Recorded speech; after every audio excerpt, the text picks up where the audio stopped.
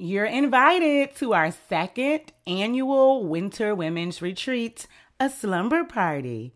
Did you know that Black women are often the gatekeepers and teachers of culture, memory, and legacy, particularly of the Black family? While on the journey to preparing for a love and life partner, and even more so if you're already partnered or married, I encourage Black women to create a community and cultivate sisterhood with other Black women first. We need each other. Retreat tickets are now available for the first 10 guests at matchmarrymate.com. Join us in Asheville, North Carolina for a sacred and spiritual retreat with other Black women who know how to act. Hope to see you in the mountains.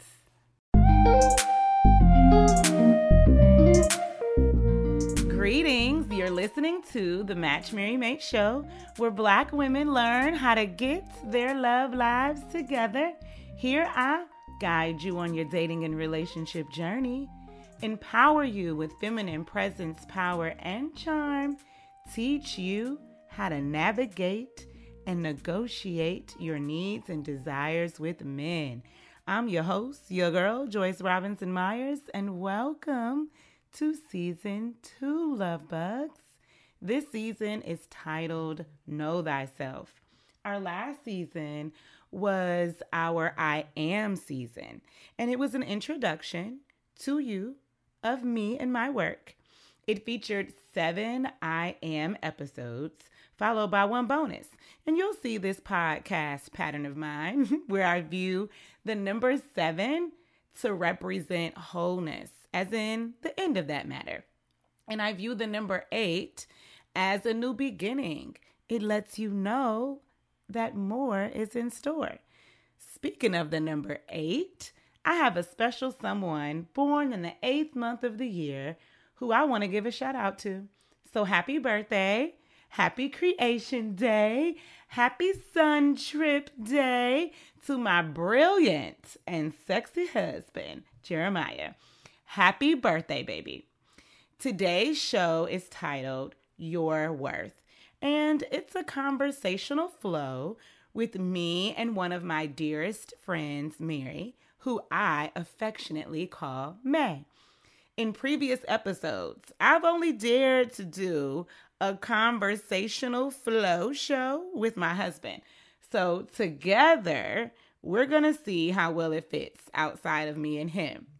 Now, there's a surprise for you before I bring May on later in the show, so stay tuned. First, let's begin with the power of affirmation. We start every episode with an affirmation as a way to center self, listen to the body, and honor our spirit. Ask yourself, how are you today? What moods, feelings, or emotions come up? Use that energy to speak life, wholeness, and healing over yourself using the power of your own voice. Speak it into existence with an I or I feel statement. I feel seen. I feel heard. I feel affirmed. Welcome to Season 2 again. As I was saying in the intro, I like my numerology, and I am highly intentional, most times at least, about how I number. So you can expect that 7-8 pattern with me. I'm an energy type girl. I enjoy exploring and connecting to the energy centers in my body. I call them energy centers, but you may have heard of them as chakras. And they're not quite the same, but there's some overlap, and I figured I'd meet you where you are. Our energy centers start at our root, our base, and they extend to our crowns and our ultra majors. Our energy centers start at our root, our base, and they extend to our crowns and our ultra majors. The first is our root energy center. And that's the one we tapped into last season. It is located near the base of the spine and is associated with your adrenal glands. The root provides grounding and forms our foundation. It gives us confidence, power, presence, and practicality. And this is why we recite I am affirmations to activate the energy center, to access the very confidence and power that comes with it. So we say things like, I am beautiful, I am aware, I am love. Those evoke confidence and even power. In season 2, we're going to move beyond our root and into our sacral. Our root is connected to our sacral, but they are two different centers. Our sacral is located above the pubic bone and below the navel. It controls how we process and express our emotions. And ladies, particularly my clients at least, you know how important it is for you to have consciousness and command here. If you've taken my Moods and Feels masterclass or even completed the Match, Marry, Mate course experience, you know all about the feelings wheel, feel and chill, and how we tap into our sacral for emotional processing. Tending to our sacral energy center gives us emotional intelligence and maturity. Sex and emotions are connected and they intersect at this point in the body. They go together in this human experience we're all having. So the sacral also deals with sexuality, sexual love, attraction, and relationships. As such, we care for this energy center with I feel affirmations. Did you know where I was going with that? Huh? Yes, energy centers and other somatics have a relationship with our desires and our romantic relationships. So we're going to spend some time there this season. For each episode in this season, our affirmations will focus on I feel statements as we explore more about who we are in season 2 with the Know Thyself theme. We're opening with Know Thyself, Your Worth, as we shift from being in season 1 to feeling in season 2. We're going to feel our way through topics around your father and his daughter, that's you. Your mother and her daughter, that's you too. Your femininity, your self-awareness, and your no, especially the power in it. So I invited into the studio today, not to interview her because she's not a client nor an expert in this relationship space, but just to have a real Black girl chat before you as we navigate some human issues like self-worth that can help heal self-identity, our sister circles, and finally relationships and marriages as we enter them with men.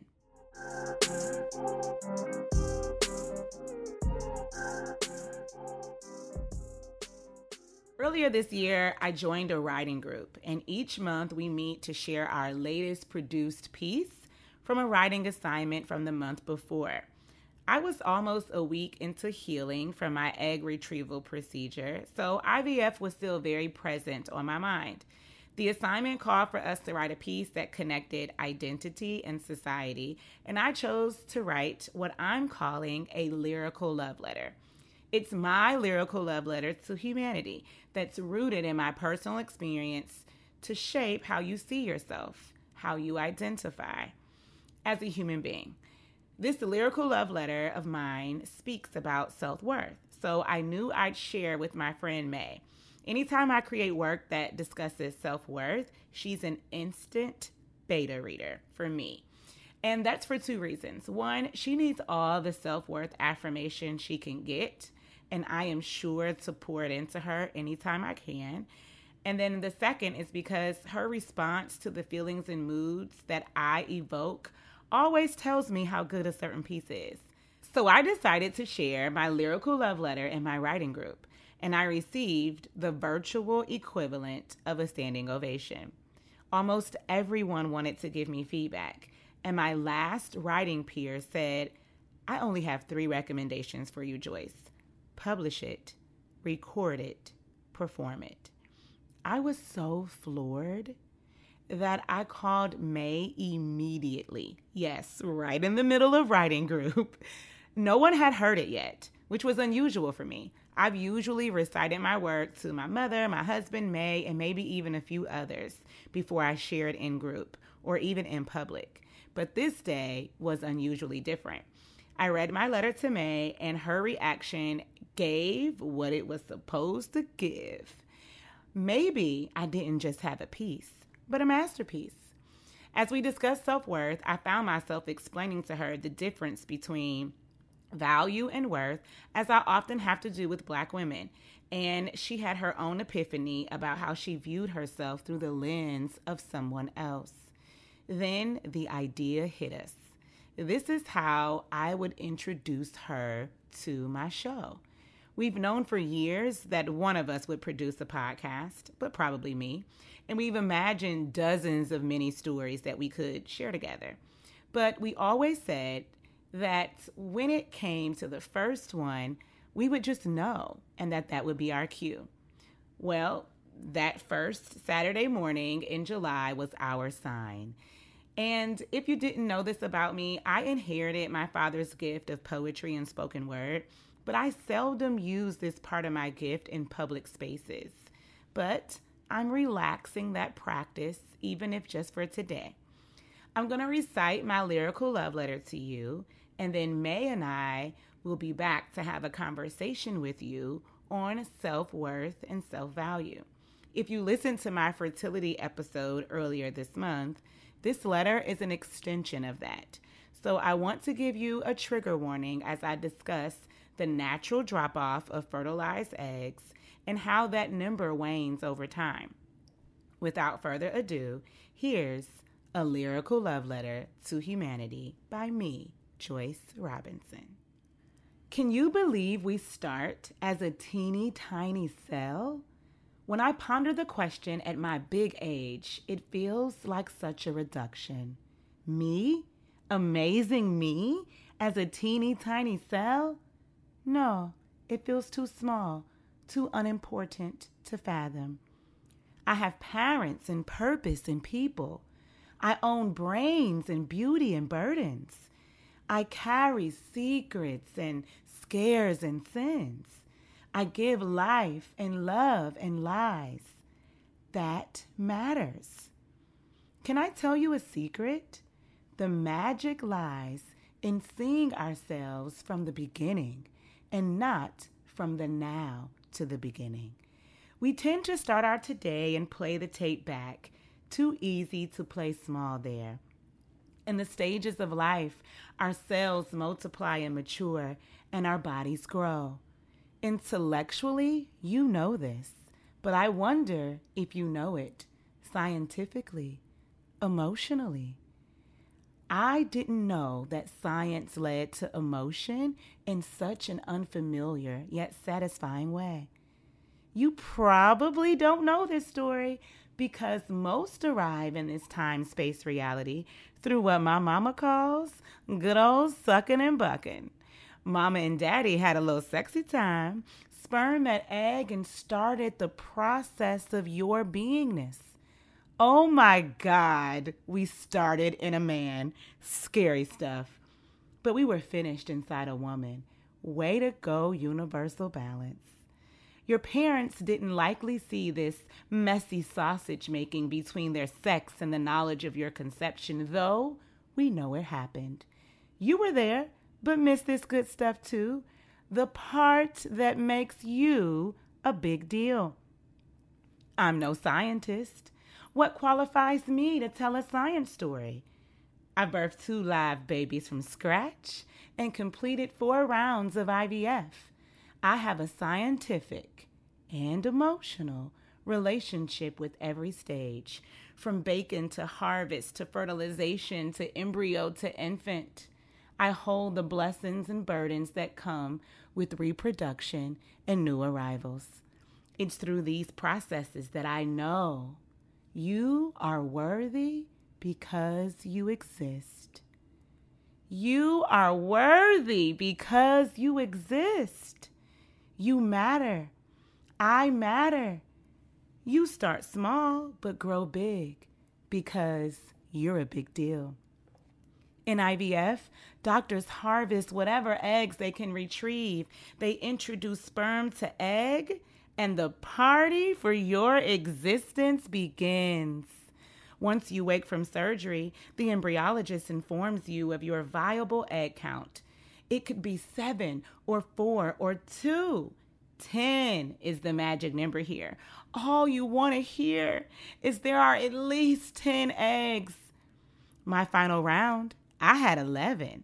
If you're listening, congrats on being a living egg. You're here, so you matter. All the gods work to keep you alive, and the sciences work to keep you multiplying, because survival is not light work, and being the fittest is no cakewalk. The math is simple: multiply or die. Mama Nature in her shadow side. Once sperm is introduced, some fertile babies naturally degenerate. Yes, sperm can be a killer too. Mama Nature showing out in her shadow side again. I had a perfectly good egg until a man's seed touched it? What the hell? 7 fertile babies. The cell race continues. 16 cells to mature enough for implantation or freezing. Daily a nurse calls with a new count. Who degenerated? Who multiplied? 7 turns to 5. If you're listening, congrats on being a multiplying cell. You're here, so you matter. My 5 fertile babies must survive testing because assuredly at least one has some abnormality or twisted mix of genes that make them unfit, according to the lab. Weeks later, a new number is here. 3 viable, healthy, mature embryos. 5 turns to 3. If you're listening, congrats on making the survival cut. You were in the best race toward human existence, where teeny tiny sperm and ovum want to be, and so many more never arrived. You won the most brutal race of life, the right to exist. 10 becomes 7, becomes 5, becomes 3. Only 1 is chosen for womb work. This process is similar in old-fashioned baby making, but we're absent-minded. We learn later through miscarriages, pregnancy tests, births, and more. But I tell you this story for you to capture the math, friend. You just wouldn't be here if you weren't supposed to be here. If you're listening, congrats on your purpose to arrive and exist. You're here, so you matter. From 10 to 7 to 5 to 3 to you and to me. Worthiness is a birthright, and the proof is already in the pudding without you having to do anything but arrive here. I know you're listening to this, so receive that you're worthy because you exist. By trade, I'm an educator, a relationship researcher. I help Black women to prepare for relationships and to make sense of it. That's the core of what I do.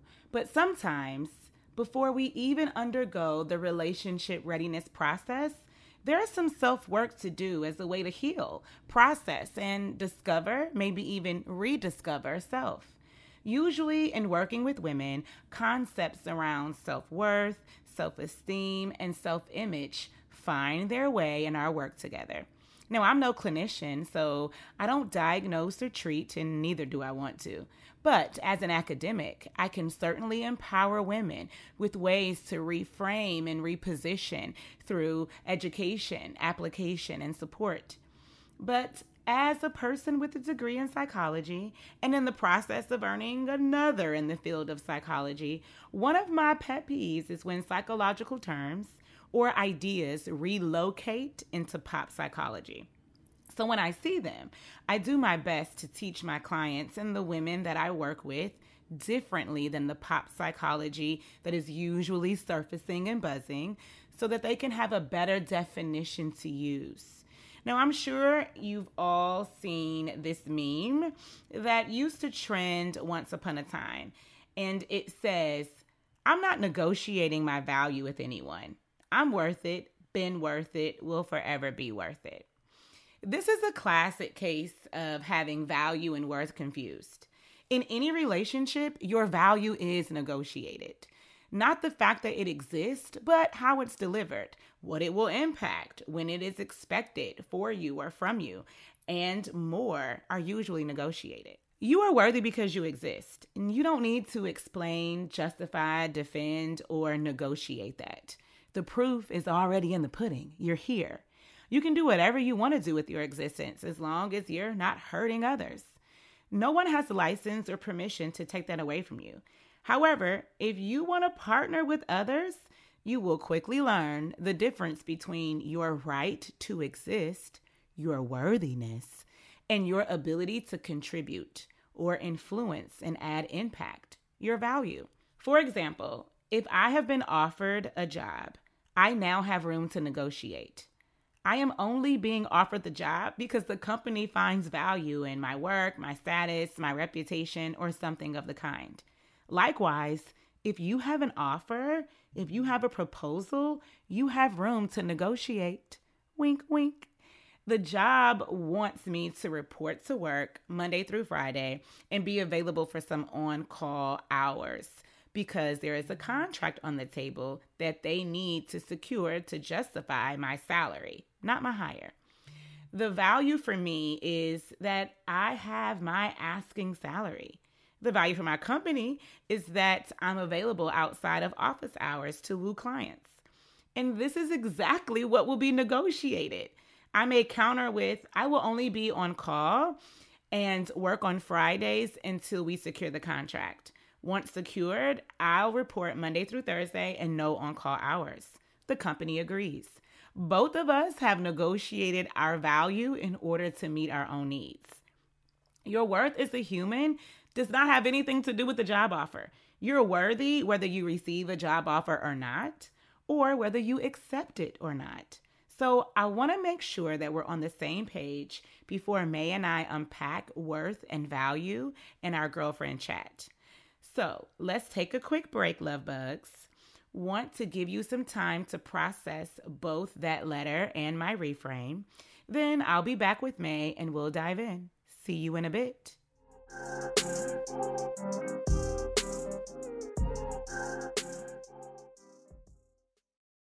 Are you looking to get your love life together? You're tired of not having the tools or community you need to navigate these dating and relationship streets. Well, honey, let's take some accountability, do our work, and be in the place to reap all the benefits. I invite you to become a Love Lady member and officially join the Match, Marry, Mate community. You can choose your specific dating and relationship package to work with me. You'll have access to digital resources, video trainings, coaching content, course materials, and even the opportunity to live stream with me with certain packages. If this sounds like something you want, be sure to join today because I'd love to have you. Visit CoachJoyce.com to get started. I want to see your face in the place. You're invited to our second annual Winter Women's Retreat, a slumber party. Did you know that Black women are often the gatekeepers and teachers of culture, memory, and legacy, particularly of the Black family? While on the journey to preparing for a love and life partner, and even more so if you're already partnered or married, I encourage Black women to create a community and cultivate sisterhood with other Black women first. We need each other. Retreat tickets are now available for the first 10 guests at matchmarrymate.com. Join us in Asheville, North Carolina for a sacred and spiritual retreat with other Black women who know how to act. Hope to see you in the mountains. Welcome back, love bugs. Hi, May. Hi, Jay. Let's chat. because we've only imagined this 1,000,001 times, and I'm so happy to have you here. Anytime I write work that is associated with self-worth, self-image, self-value, you're always one of my first readers because I just like to pour into you in that way. But also, you know how I live for your reaction. So I'm like, let me read this to her, and if it gives me the emotional reaction that I want, I know I have a good piece. So yeah, I wanted to have you on, and let's just have a conversation about self-worth, self-value, how sometimes we often confuse that. I spoke earlier about a meme that I think people often misconstrue. Let's have the conversation. How have you identified with self-worth, self-value? I know you have some identity. There's adoption. There's the race. Girl, you got a whole lot going on. Let's talk. I have so much going on. And I think that when we continue to misconstrue them, that when you do have issues or you struggle with your identity and you're convinced that it is linked to your value and your worth, that these are synonymous, you can interchange them. And it wasn't until I really sat down with it that that's not true. Right. That's not true. And so when you realize that, you can start separating and, oh, okay, I can start accepting that I do have inherent worth because I exist. Because you exist. So that feeling of I'm unworthy and I have no value is not true. And it also helped me understand that why did I feel sometimes that I was valuable in certain situations, or, you know, like I do have knowledge or I give to, you know, the conversation or whatever the case may be. I am contributing in a positive way. Oh, that's value. Right. I'm providing value, and that has nothing to do with my inherent worth. Right. And to realize that was very, very powerful in my healing, because I did for a very long time contribute both of them. Right. That I felt that I didn't have an identity. I didn't know what that was. If I didn't have inherent worth, I therefore had no value. Mm-hmm. So how do you see it when you flip it around? I have inherent worth. I have a right to exist because I'm here. And by extension, by mere fact of existing, that means I'm worthy. If I wasn't supposed to be here, I wouldn't be here, right? Yes. All of my fertile baby drop off that we see in IVF, but we don't see in the regular old, you know. I can't say my mom said. So how does that flip for you? Now if you say, I know I have inherent worth, so how does the end of the sentence in terms of value change?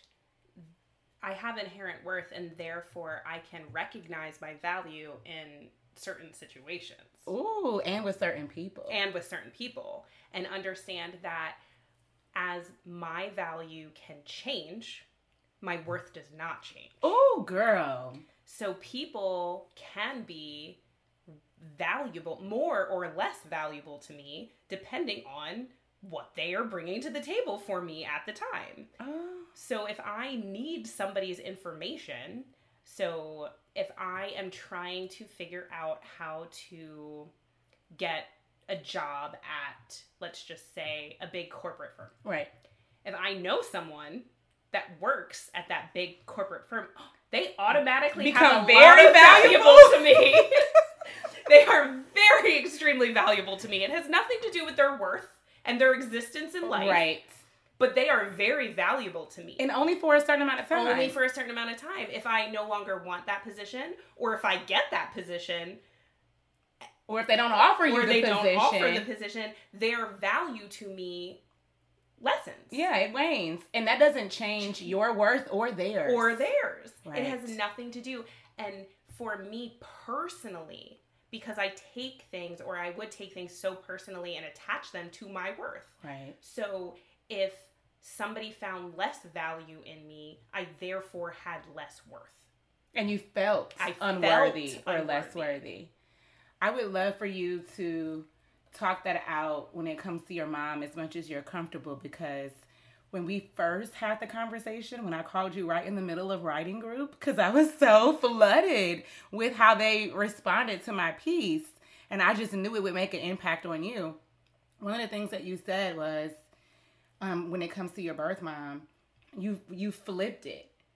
And like, oh, I have to not just me seeing how people can be valuable to me, like how you just did with the contact at the big corporation, but also kind of reckoning and reconciling when someone else doesn't see you as valuable as you would want them to see you. And you said something, I don't know if you remember it perfectly, but you said something about your birth mom, like, she doesn't value me as much as I want her to value me, and I've had to like come to grips with that. But even that does not have any indication on your worth. And it used to. And so I have just coined in my own piece, being a daughter of adoption. A lot of adoptees have this feeling of unworthiness, and that we do not have value. If the person that we deem should value us the most, which is our mother, right? If that person does not value us enough to keep us, therefore we have no value. And simply because that person we feel should value us that way does not make us not worthy. And I can't control the way other people see my value or interpret my value. Right. And so to separate the two, that I exist and I am worthy to exist. She brought me into this world, and therefore I am worthy to be here. Exactly. Does not change how she interprets my value. Mm-hmm. And I cannot change how I want her to see my value. Mm. But it doesn't make me less valuable. It just changes my value in that particular relationship, transaction, interaction, however you want to see that. And it does, therefore, just like another relationship, it doesn't make my value less to anybody else. Right. I love when you say that, because the moment you said that, I'm like, yes, because I find you very valuable. But you can point to people who you have confidence in that they see you as highly valuable and also worthy, for whatever reason. It's just not your mom. Mm-hmm. But because you have these people who you know deem you valuable, it helps you to go, well, I can't not have any value. People value me. It's just that my mom doesn't, or at least not the way I want her to. Yes, or at least not the way that I wanted to or perceived her as that. And I also flip that, right? That my son is worthy simply because he exists. Right. So there is nothing that he can do or not do that makes him any less worthy, but his value in different situations changes, and it changes as he ages. Right. And different things that he does. But there's also nothing that he can do if he's perceiving that he should be this valuable, that I would then agree with him. Well, okay, you might think that you're, so valuable in this particular area when you're not. But it doesn't mean that you're not valuable. Right. It's so fluid. And I think when we look at it in a very rigid way, and compare my worth and my value, I am either worthless and have no value, or my value is attached to my worth and it's not. Right. We have to separate them and allow our value to be fluid. Yeah, because we're not things. I think we process it like we do property, or like we do, tangible things. Well, worth and value might be attached if we're talking about, my sapphire ring or my home. but people are not property. No. We tend to view people like commodities, like items sometimes, and we use language to speak about people in the same ways that we would speak about things. And I'm flabbergasted sometimes that people would speak like that. I don't mean the same language in terms of we use worth and the word worth and the word value with both humans and things. I mean the way we use it. Yes. The way we use it. So I love that you made the distinction with probably the most important person that we perceive as human beings in our worlds, our mothers. That's so funny to me because why wasn't that conversation had on the dad side? Like they're both your parents and they probably had maybe not the same level of activity, but they probably had some hand in why you were given up or given to another couple, but somehow we penalize mom more. We do, and I don't have an answer. I know me neither. It's just you spark something that is often brought up in the adoption community with value as well. So when you talked about things, that is a very common thing in our community that we feel regulated to a transactional thing that is bought. Wow. And so our therefore value is a actual monetary transaction. I walked right into that one, didn't I? Yes, you did. I didn't mean to. And so in my instance, I was of less monetary value than my other adopted brothers. Now I have a question for you. Yes. Because there is a line in the New Testament specifically that grinds my gears. And I know you used to have a relationship with Christian identity. I'll just say that. And there's a line that's right. I could be a PC when I need to be. There's a line in the New Testament that says, you were bought with a price. And so I know now we're getting over into race, which is a part of still worth and value. I think if you are raised in America, worth and value as it relates to your race, racialized body, racialized identity, I think there's a connection no matter what. But maybe it heightens when adoption also plays a part in that. So I only can talk on the Black hand side, girl. So we can meet there. I'm gonna give you the mic when it comes to the adoption stuff. But that line irks me. I remember the first time hearing it, I was a teenager, and I'm like, this sounds like something that slave owners modified. It sounds like that. It's very hard as a Black person to hear that line and be like, oh, that's what I needed to hear. Let me give my soul over.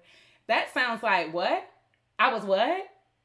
It sounds too akin to the transactions that happened in slavery, where my body literally had a price. And then it's like, you were bought with the price, therefore.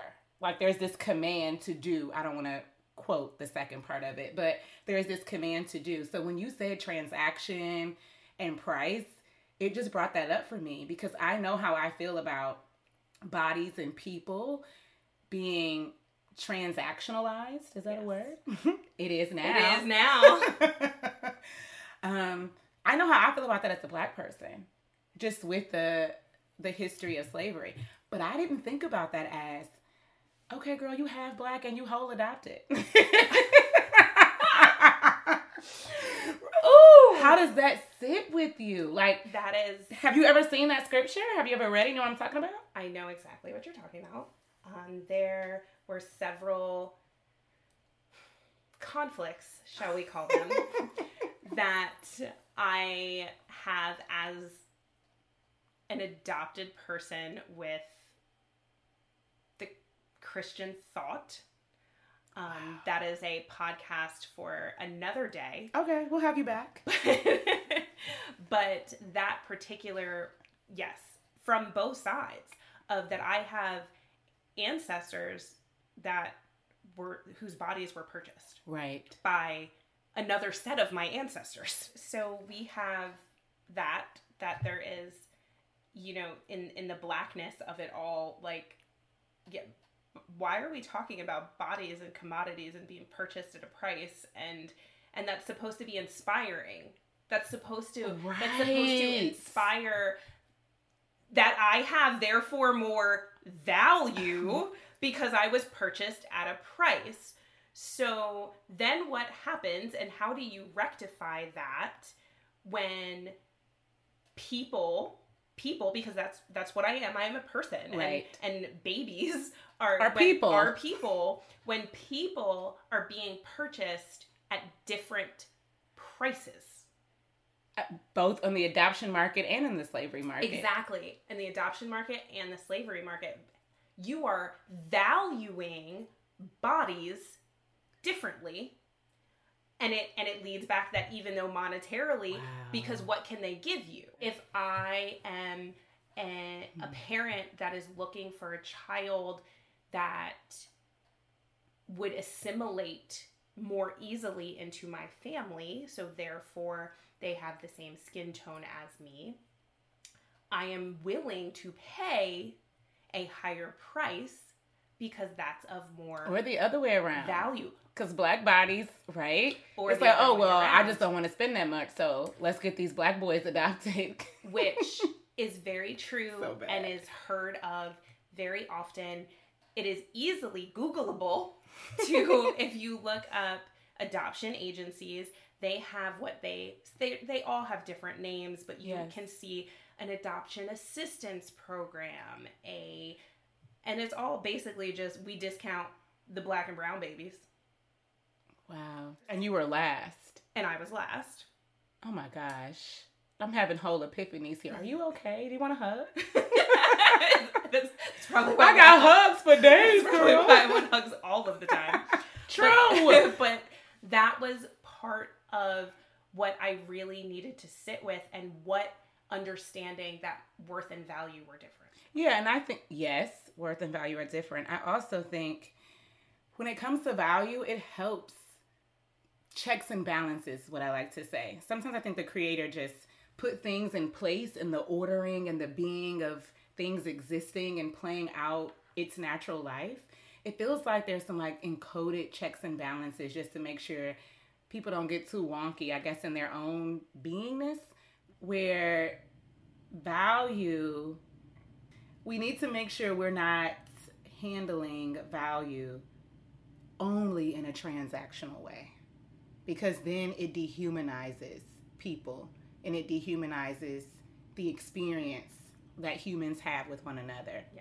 So even though adoption markets, slave markets, etc., they were literally assigning value and it was completely transactional, which is dehumanizing. Yes. Obviously, if you're talking about the friend who could get you, the interview with the big corporation in your example, you're not going to handle that wholly transactionally. No. Let me take you to dinner while you give me some tips. You have a human experience with someone. It's relational. Right, even though value is still baked in. So that's one half of the value experience. And then the other is, but you do have to have value.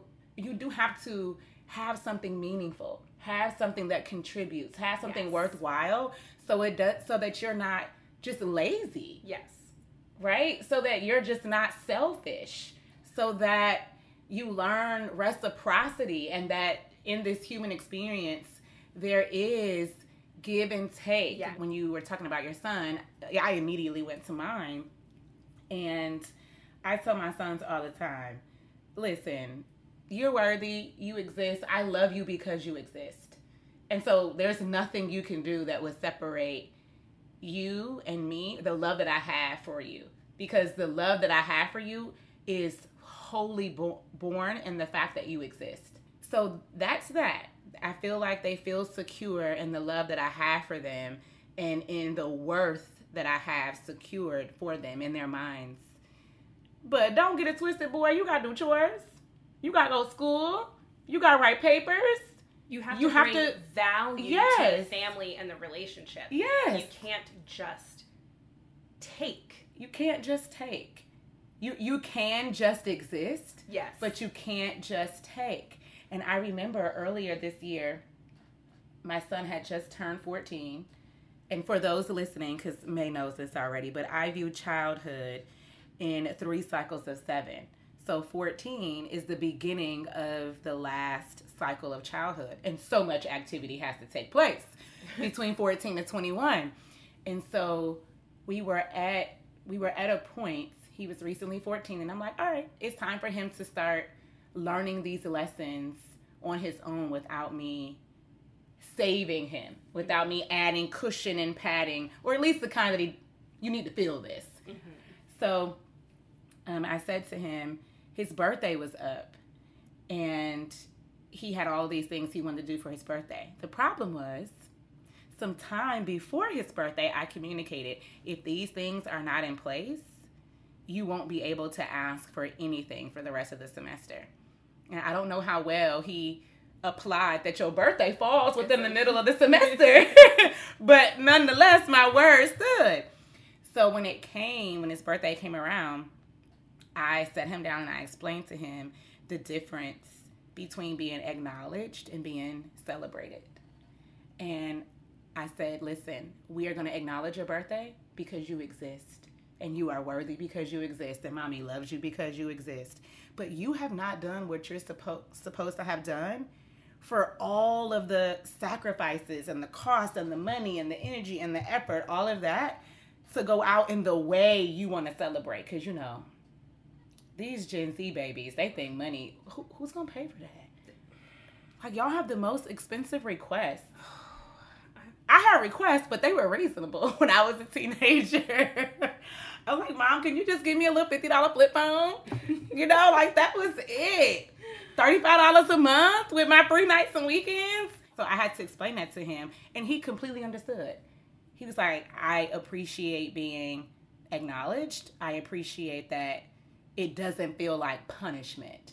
It just feels like I didn't meet the bar, and so because of this, all of the excess, all of the abundance isn't happening. And so, I feel like value is the way that checks and balances. You can't be transactional with people, or you dehumanize the experience. But you can't be lazy and you can't take. I like how you said that. You can't take, and also understanding that what you need to do to bring value to things.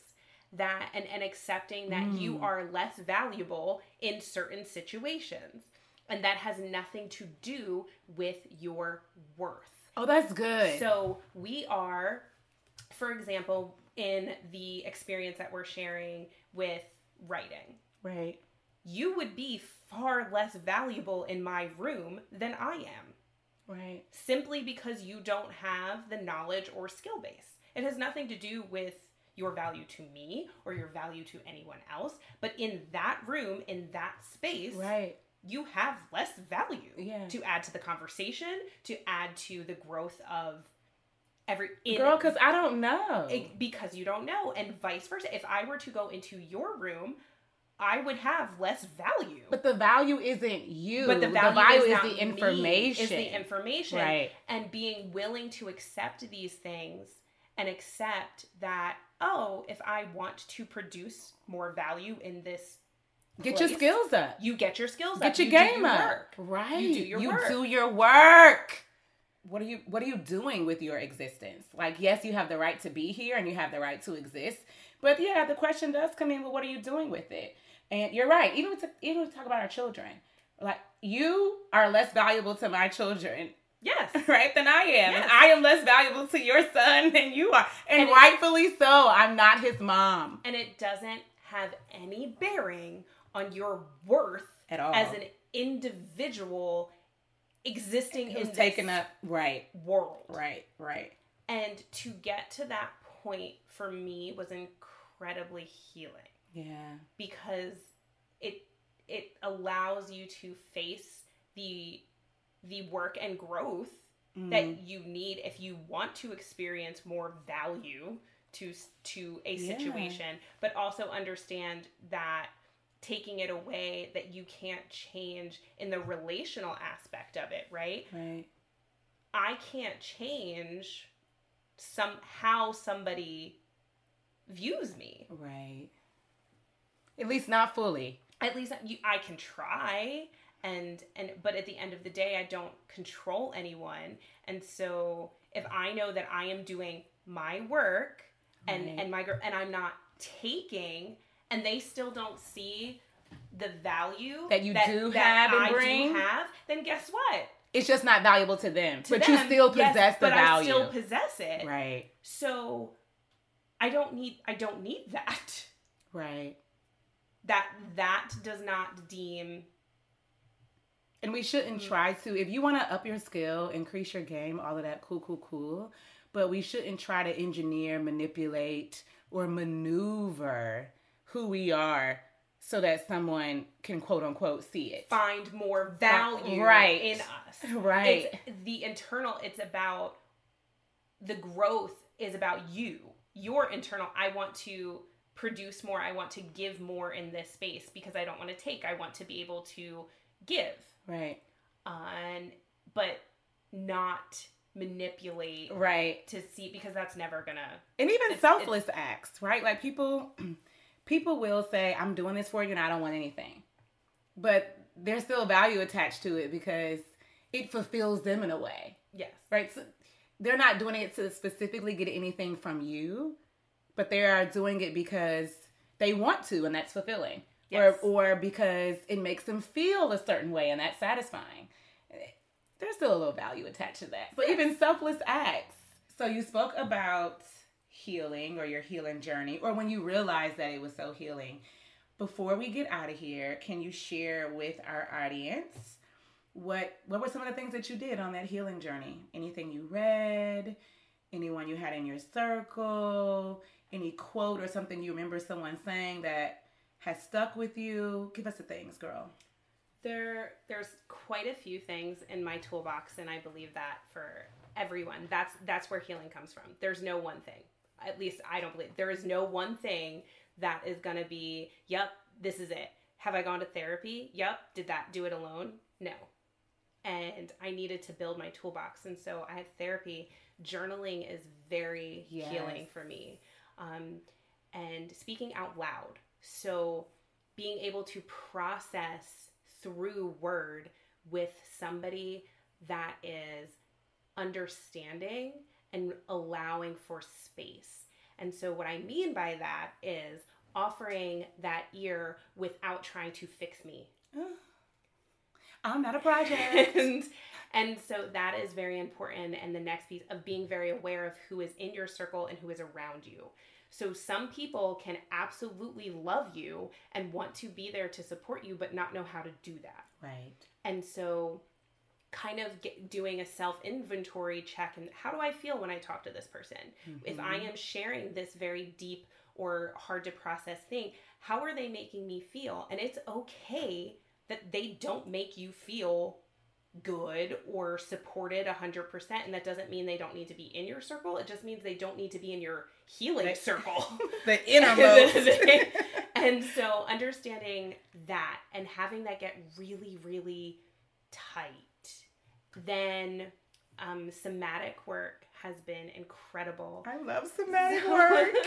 Somatic work has been incredible in incorporating all of that. So being able to feel safe in my body and allow the emotions and the energy to move through my body and not hold on to these things. Let it go. Let it before the somatic work, I didn't know what that meant. Right. I didn't know, like, of course I let it go. And you might not mentally think about it, but we're not thinking about what has gone on in our body and like the energy trapped the energy trapped. Yeah. And one of the best books that I absolutely recommend, and it is not a how-to book. It's more of like a textbook, but it's incredibly informational, is The Body Keeps the Score. And it's incredibly helpful with knowing or explaining how trauma and energy gets stuck in your body, and helpful ways to move that. Another book that was extremely helpful was the Mother Hunger. Oh yeah, I recommend that to all my clients who say they have a mother wound or it becomes apparent in our work together. Yes, it was incredibly. Wait, did I recommend that book to you? I think you probably did. I was like, you should read this book. You should probably. I remember probably now. did. Yes, I did. Oh, I'm glad you liked it. It was incredible. And so, and then for me, with somatics and moving my body, yoga has been. I was just about to ask, do you do yoga? Yes, I am a yoga instructor. Yoga instructor. I loved my grandmother's hands. I believe that's the name of it. Yes, my grandmother's hands. It helps you more with the racialized body, but it was phenomenal with helping me process what it means to be Black and where things could be stored or trapped in different energy centers in my body by way of just having a Black body in an American experience. That is on my list to read because, as I mentioned, the How the Body Keeps the Score is more of a textbook. It's not a helpful in how to move this. Right. It's more of giving you awareness of that this exists. This is happening. Yeah. This is how this exists. It's my grandmother's hands, right? Yeah. That is much more of a how to and more helpful in. Oh, it is so practical. The man gives, do this, do this, do that. And so that is on my next list. And so continuing, and that's when I say growth too. Healing is so. I am healed and healing always. At the same time. And so to continue in your toolbox to always look for the things that work for you. My favorite thing, so it's not yoga alone, but it's particularly, and it's cultural. It's always some Black instructor and it's Black culture as a part of it or some African thought. But my favorite lately, yoga with meditative sound baths. Yes. Oh, Do you like sound baths? I do. I have singing bowls in my house. Yeah, of course you do. I love it. It really helps just let go of things that you might not have even known was there. The sound physically vibrates through your body to move the energy along the pathways and out. And because I identify, incredible. Yes, because I identify as worthiness as a birthright, worthiness because I exist. A lot of you're an instructor. I forgot about that until you said it, but now I got the warm fuzzies because we can relate. They have this language, the yoga instructor, whatever the directions are. I don't even want to mimic it and make myself sound like a fool. But those words, how they go from do this to your body, then transition and doing this and then doing that, whatever, the whole sequencing, it really brings your consciousness into your own being, into your own self.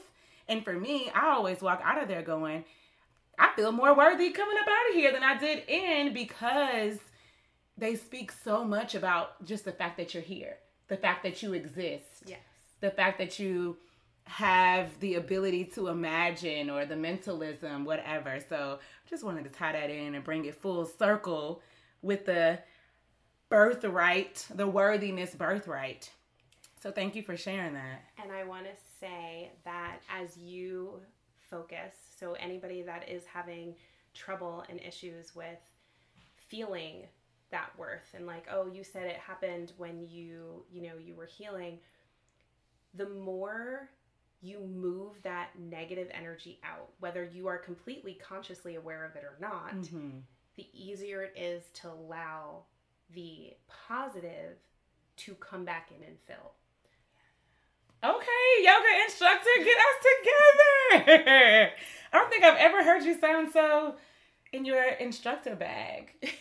Yes, I love what you just did there. That was beautiful. Thank you. You're welcome. And that's on Black women being in their self-worth bag. And when we flow, we grow. Hey, that's my catchphrase. We grow as we go. We end every episode with thought or heart-provoking questions for your journal. Journaling is simply prayers on paper, and the Most High tends to those too. Dear listener, how do you define value and worth? How do you identify your own self-worth? Who helps or hurts your self-image and self-worth?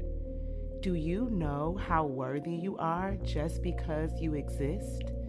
It's okay to write about the blessings and the burdens. Pour it out into your journal today. Release yourself, free yourself, and most of all, be yourself. P.S. No woman is better at being you than you. I want to leave you with the words of Michelle Robinson Obama today. She says, "Am I good enough? Yes, I am." Thank you for joining me today and tuning into another episode of the Match Mary Mate Show. If you have a question, you can reply to the show's prompt right inside your podcast app, or you can send us an email at podcast@matchmarymate.com. If you enjoyed today's show, please subscribe, comment, or rate. Your support would just melt my Southern girl heart. If you're interested in me speaking at your next women's or couples event or performing my lyrical love letter live, you can reach me at hello@matchmarymate.com. Until our next time together, love, light, and relationship. Remember, we grow as we go, and I'll be with you in the next episode. Cheers. This was a virtual interview with Joyce recorded from two places within the world with either a professional in the field, a fellow colleague, or a client willing to share her story to inform you on relationship education topics, including dating, partnerships, and marriage and family. If you're interested in being a Match Mary Mate guest, please email the producing team at podcast@matchmarymate.com.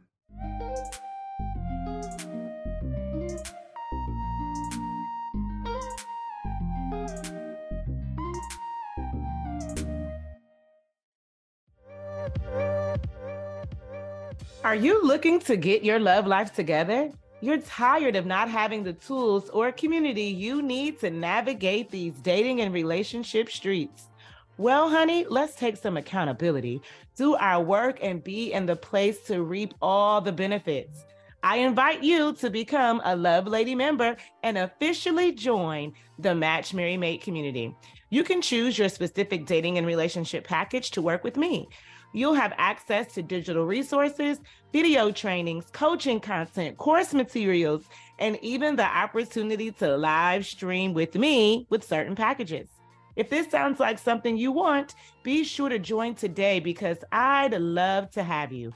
Visit CoachJoyce.com to get started. I want to see your face in the place.